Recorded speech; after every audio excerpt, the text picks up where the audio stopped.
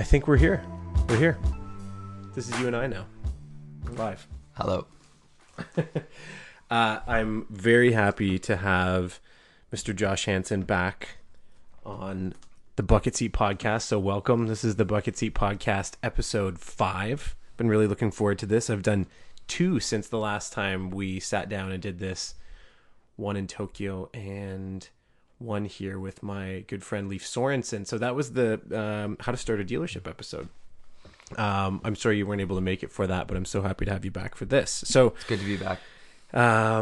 Welcome again. Episode 5. So this is going to be the Automotive Design episode, and we're going to kick it off though before we get into some of the interesting stuff that we just went and saw and listened to last week. And first, most importantly, I wanted to hear about how your E30 touring is doing these days. An update on living with a classic car. It's been going well, as usual. It's, as always, a real pleasure to drive.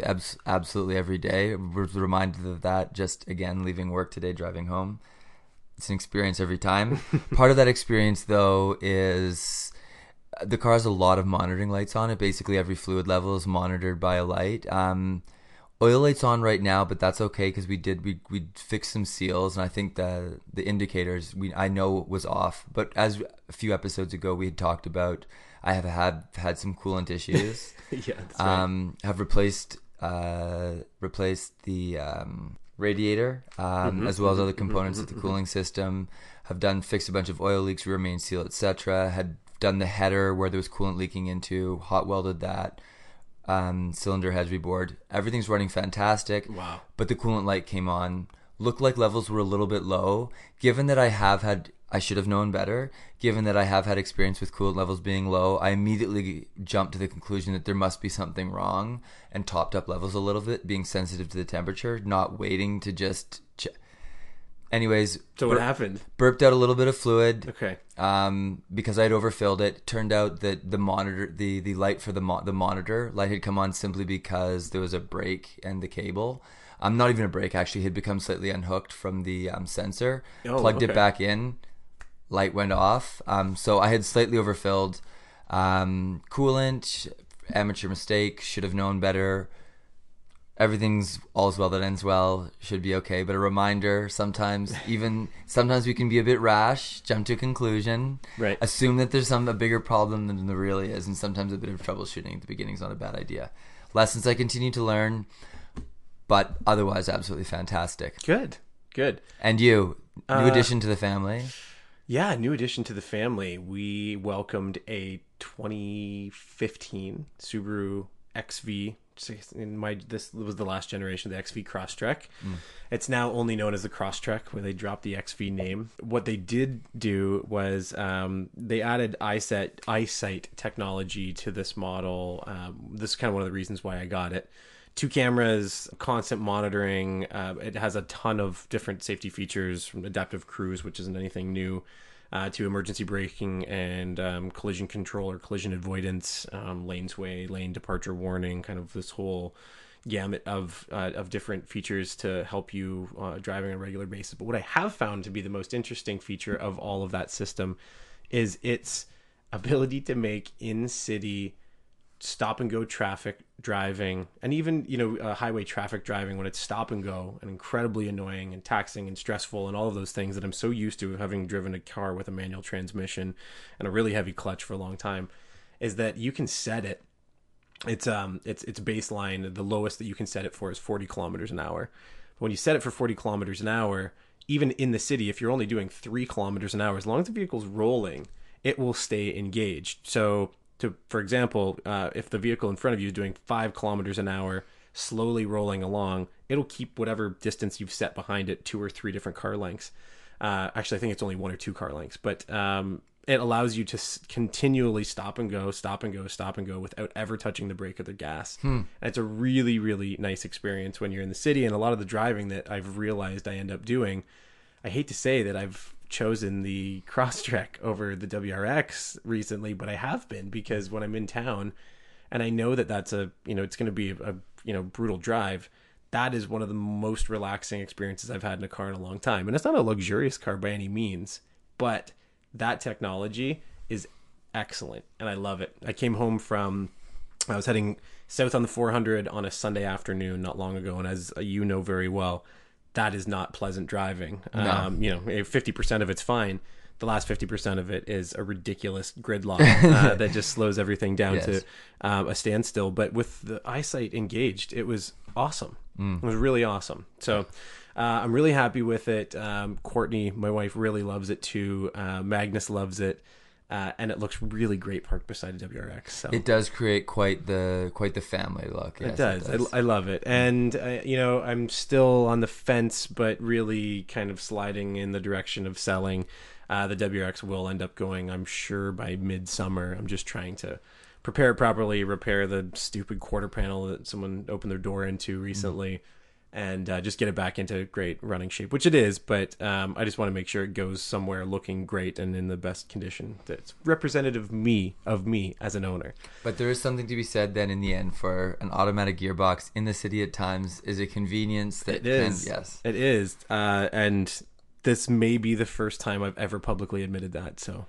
Fair. It's been noted. This is it. This is that moment. So it's funny because when you were talking about the E30 wagon, and as I knew I wanted to get into an episode about design, I had to look it up because I wanted to know who the designer of the E30 BMW was, and also, of course, then who the designer of the touring model was, because I know that those were two different people. And so when I looked it up, the sedan and the coupe was a gentleman named Klaus Luth. I'm sure I'm butchering his last name. But then for the 84-85 generation, the touring was Max Reisbach with an umlaut over the O. But it was really neat to be able to see that and kind of go back into it because I feel something that I should know as someone who appreciates and loves cars and loves the design of cars. It's knowing designers and knowing who's responsible for design was never something that really came naturally to me. I just knew that I liked something in particular. And that's what I found extremely interesting about going into the talk that we went to be a part of. It was at University of Toronto, Faculty of Music, last week. And it was a gentleman named Giorgetto Giugiaro. Giorgetto Giugiaro. Yeah, we went back and forth a lot on this, on correct pronunciation. But so we went to see him at University of Toronto and wasn't really sure what to expect out of all of it. But as I'd gone into it, I'd done a little bit of research just on who he was, what he was responsible for. I'm embarrassed to say that I didn't really know a lot other than Trevor, the DeLorean. I actually knew all of the vehicles that he was responsible You're for. You're an asshole. But part of the whole thing, as you'll get into, is like the number is what anyways, I'll let you continue. It's so vast. Yeah, it's just incredible. A prolific designer. The range was really incredible, and there's no wonder why he was named the automotive designer of the century, I believe, not long ago. And so as I started to research more and more about these designers and how it all worked, I imagine there's probably a lot of people that feel the same way or maybe have the same kind of misconception that automotive manufacturers are responsible for their own automotive design. That design then goes into engineering into production into the driveways of all of us here entirely today. Verticalized, very linear. Right. Yeah. And what I've realized, I mean, in some cases that is the truth, but in a lot of cases and in some really exceptional vehicles, that's not the case at all. And that's the case here where Giorgetto Giugiaro has really made his mark on automotive history and design in particular. So I'm just going to rhyme off a couple of interesting cars. There are far more than I'm about to rhyme off, but these are some of the ones that I found particularly interesting. And so he started with Ghia, most notably known for the Karmann Ghia through Volkswagen. I'm sure there are a lot of fans of it. I think it is a terribly, that's not terribly designed. It is an unattractive vehicle in my eyes, and I know that changes for everyone. Then there's, and I'm going to struggle with this name, but Bertone, or it's Bertone. I'm not sure what the correct pronunciation is. So Bertone, okay. And then finally on to, so he spent a couple of years with both of them, designing for both Alfa. He was designing for Lancia. No, he was designing for Alfa and Fiat during that time. And ironically, during a military service, he was designing for both of them at the same time, which he laughs about as a major conflict of interest. But at the time, he needed to do what he needed to do. Then he moved into Ital Design. So he started Ital Design. He founded it, and it was from what I have found, it was just his name, Giugiaro. And his last name Giugiaro, which has now become Ital Design, which is recently they just sold the rest of their stake to Audi in the company Ital Design. And correct me if I'm wrong out there, internet, but that's what I have been led to believe. So just going through, these are by no means a chronological order, but you look at things like the Maserati Ghibli. Now that's the original, not the one that we see today, which I think is a great, it's a great looking car. Not what I would buy, but the original, the Ghibli, was beautiful. The Audi 80, the Volkswagen Golf, the Volkswagen Scirocco, that was really something special. And for a small vehicle and for something that I think a lot of people probably didn't even look twice at, I found the Scirocco to be something that I always sought after. It was a great car. The Fiat 850 Spider, then into something that was, I guess it found its critical acclaim through Hollywood, which was the Lotus Esprit, the S1. And for anyone who wants to look that up, just remember the James Bond car, the white Lotus that ended up as a submarine. So that became very famous and recently just sold to a Canadian. They found it in a garage somewhere. So really? I think that actual prop car for the film ended up in someone's hands here in Canada. The Lancia Delta Integrale, which any car nerd or enthusiast, I think, has a lot of love for. If I could have one of those, I would in a heartbeat. Onto another very, very famous car, made very famous by Hollywood again, which is the DeLorean. And so that's the DMC-12. There was one at the talk while we were there out in the parking lot that a lot of people got a lot of photos in front of. Then you moved into something a hell of a lot more recent, which was the Lexus GS. And that car, I think, put Lexus into a very favorable position when it came to competing with the Germans on the luxury front in North America. A couple of the others were the Alfa Romeo, the Giulia Sprint GT, just stunning. The Ferrari 250, this is an important one. The Alfa Brera. Not to go Falco too quickly. Another really, not a car that probably went tons of places, but a really good looking car. It definitely really at the time it drew my attention definitely to Alfa again. Yeah, I totally missed that one. This is one that I mistakenly attributed to Giorgetto, but which was the Ferrari 250 GT. I thought that was his design, but it was not. That was originally designed by someone else, which I can't remember right now. His though was the Ferrari GT Bertone Berlinetta Speciale. And so that car, coach built by Bertone when he was there, or at least by his firm at that point, which I just saw most recently sold for $16.5 million. The car, not the firm. The car, that's right, the car. What an astonishing number. I mean, really, that's crazy. There aren't a lot of cars that go for that much money. There aren't a lot of things that go for that much money. Very good point. Then he moved on. I mean, he kind of rushed through a lot of the cars and some of his more recent one work. That also wasn't touched on, the Fiat Panda. I think we may have skipped past that. Fiat again, Panda. Just for its... What's interesting, I think one of the things we talked about is that sort of spectrum, right? From the Maseratis to the Panda. And again, one design constraint being sensuality almost, one design constraint being economy. Right, and economy being and functionality. Being able to work Very within that super egalitarian, like rectangular windscreen versus there was an Alpha concept as well, but some of these just flowing, dripping designs. Interesting to see that spectrum. And again, in enjoying the constraint, I think was an interesting.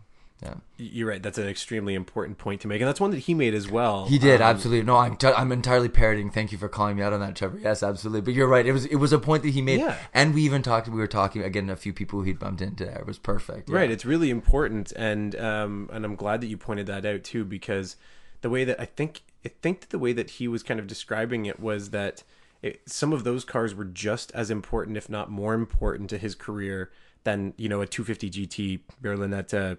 Bertone Berlinetta Speciale. It seemed like he almost spent more time on some of those vehicles and some of the funny anecdotes about the build or the process or what it took or the battle back and forth between design and engineering to make it all happen than he did on, he just breezed through something like a Lamborghini Gallardo. And in comparison, totally, Trev. And it's interesting. But if you think like the impact, how many people's lives impact with the design of one, and then there's something about like there is something about those objects unto themselves that's really endearing. It's approachable, and then to think how many people's lives you affect, like tens of.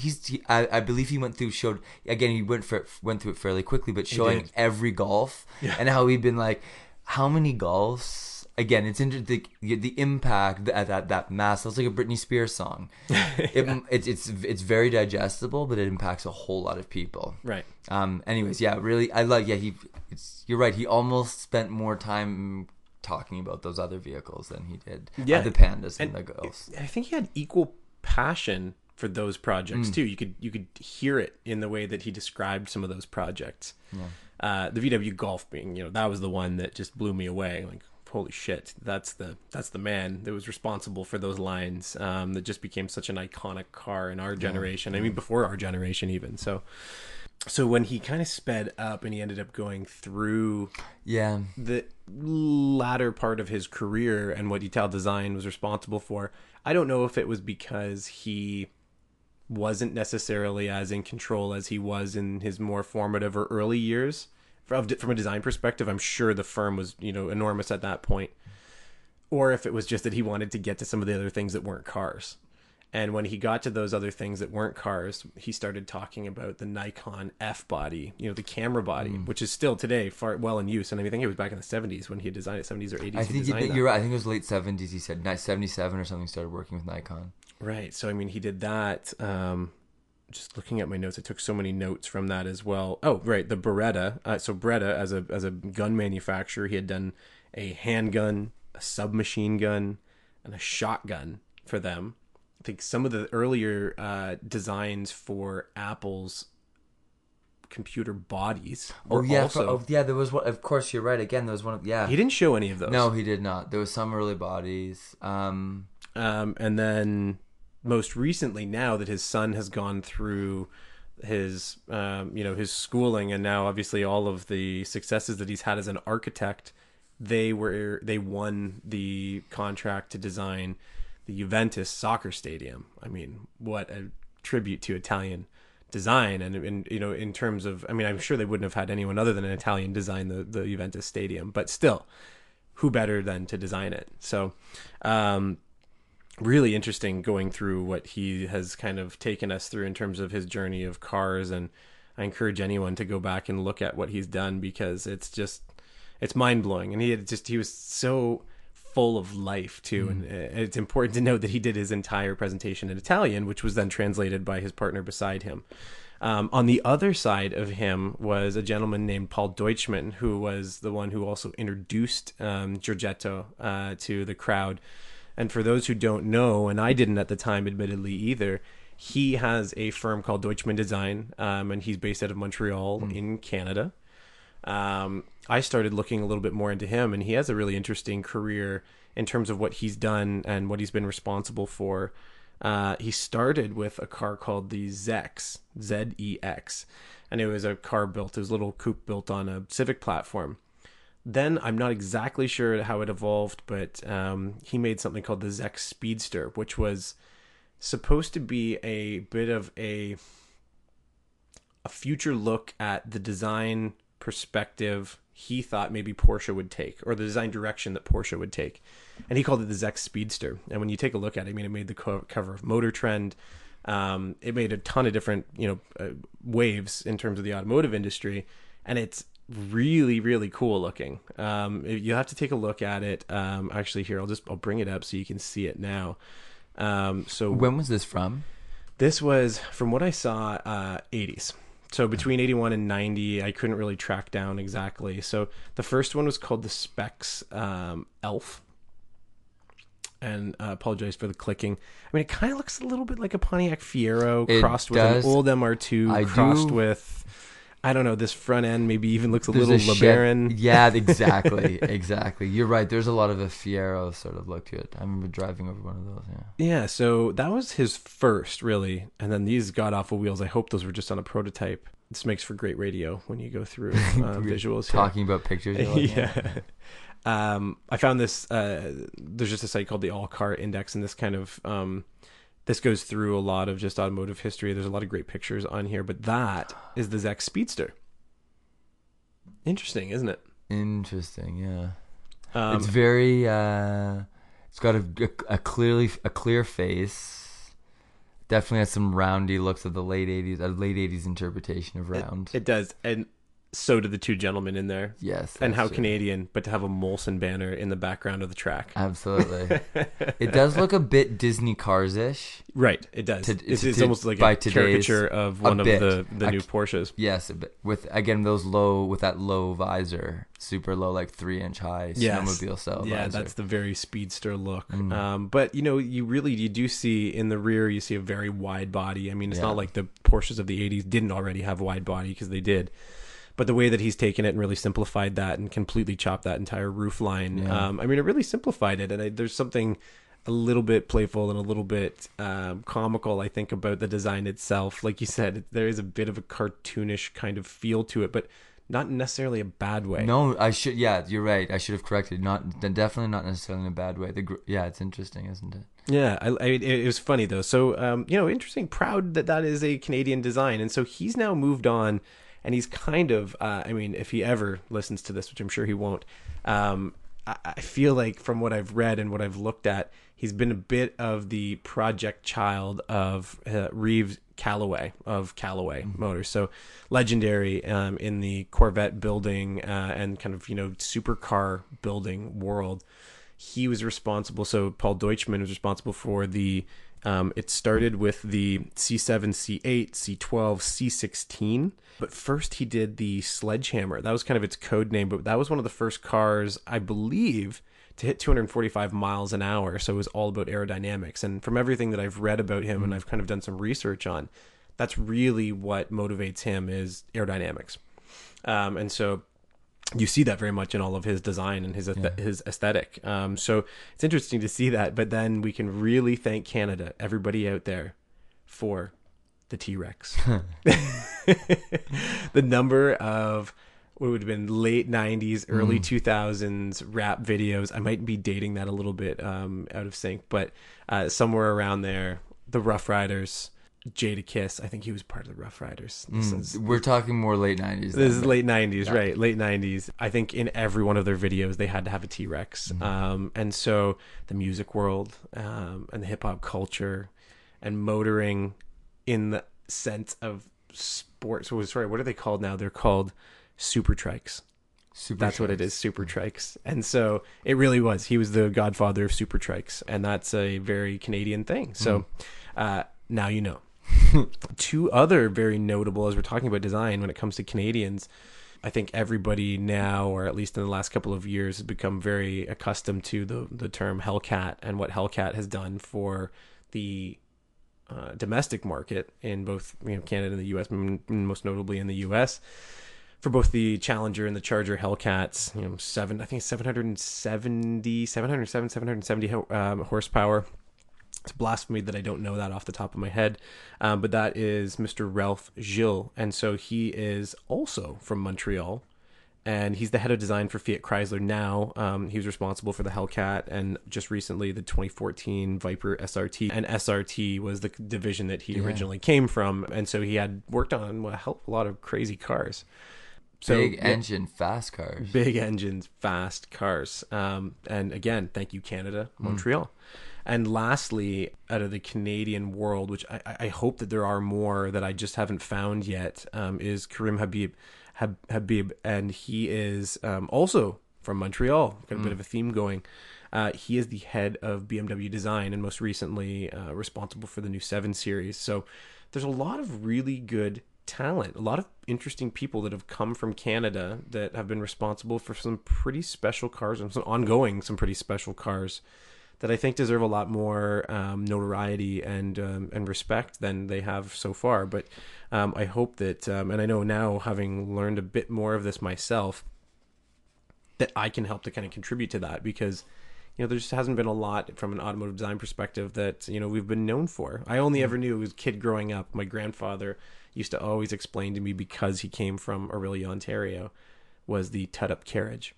And that was a vehicle that had been built in Orillia, and it was a very, it was a carriage, quite literally that. And I thought that was the only car that had ever been built and designed in Canada. And so knowing this now, I think pays a bit more of an homage to Canadian design in general from an automotive perspective. And I hope that it continues, because as Paul Deutschman said, he's trying to make Montreal a hotbed for automotive design. And he hopes that a lot of satellite operations end up starting in Montreal, because, as he said, it's that middle ground between Europe and California, which are obviously incredible hotbeds for automotive design themselves. So, yeah, that's my ramble on Canadian designers and cars, and kind of, I think, what maybe inspired me as a part of going to the Giorgetto Giugiaro talk. And I'm really glad that I did that, because I would have never learned all of this otherwise, or been so interested to go into it. So we are going to move on to something that you had just shared with me recently that I found fascinating, absolutely fascinating, because it's not every day that you hear stories like this. And I'd like to hear it from you in terms of, there's a very special car that had done some very special things, and you were lucky enough to be in the company of someone who was related to that owner and operator, and I'd love to hear more about it. Yeah, a good friend was over on Friday visiting, and brought up that he had just come back from a recent visit to a family member, his uncle, who has a pretty interesting garage.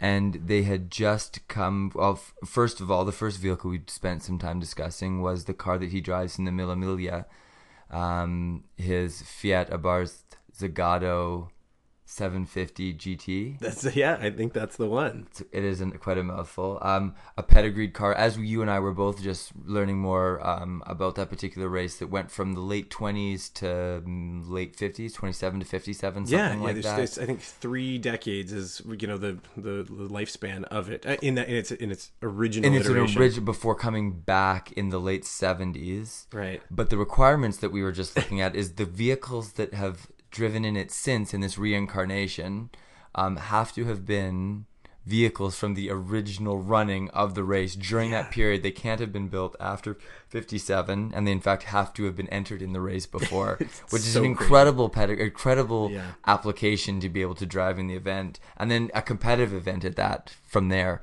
with just some incredible vehicles. Anyways, for North Americans, an entire other set of provenance and history to each of these vehicles. But he went through, I guess his uncle owns this very specific car, which Petrolicious has done an episode on. Yes. That everyone should check out, because it's as all of the Petrolicious videos, it's beautifully done. Great storytelling. And now is he Canadian? Is who? Is the gentleman who owns it's a good question. The My vehicle. Friend is. I'm less certain. He's of a relative. Exactly, yeah. And I think it looked very much like that episode was filmed in California. Yeah, I believe West Coast, 100%. Makes sense. Yeah, it's hard to mistake those. Yeah. Yeah. I mean, like, as you're looking, like, take a look at some of the vehicles that have most recently won the Mille Miglia. Is that how it's pronounced? I know my Italian is horrible, but some of these cars are just mind-numbing to see that these are vehicles that are fully operational now, running 1,000-mile race. Good, yeah. And they were originally registered and ran in that race. So again, just a great to hear, sort of perhaps through one additional layer of separation, but great to hear a story of something that's a really interesting time, very interesting vehicles, all with interesting pedigrees, all with passionate owner operators. Anyways, really neat experience. Yeah. And just a great conversation about cars. Oh, that's so awesome. Yeah, I'd say anybody listening should definitely go and check out that Petrolicious episode. It is called, the Fiat Abarth Zagato is a Mille Miglia marvel. A lot of yes. So yeah, check it out. That was posted recently too. I mean, yeah, it was in. Oh no, okay. So this was published back in December 2014. So. He has since run in the race since then. The 2015 iteration, and now as the 2016 I think has been held already or will be. I'm not exactly confident of the dates.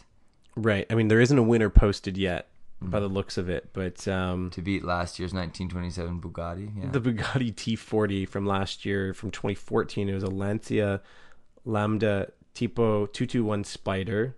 Before that was the same gentleman who won in 2015 the Bugatti T40. The year before that, Alfa 6C 1500 Grand Sport Testa Fisa.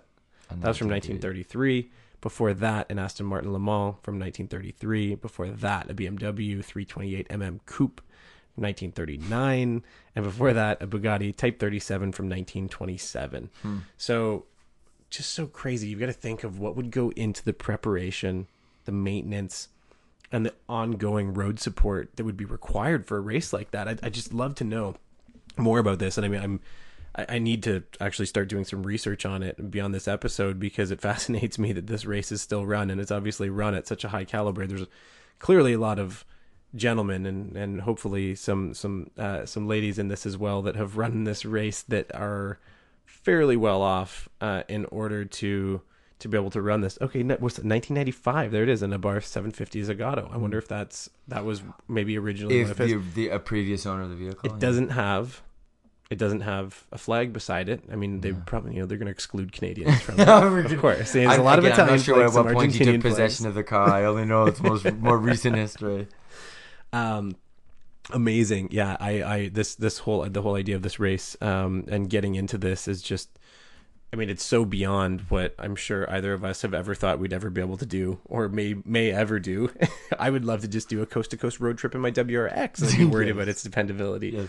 Not because it's a Subaru, just because it's a car and you never know what happens with it. Side note. Yeah, so I think that's kind of it for episode 5. So thank you all for listening. You can find me at thebucketseat.ca.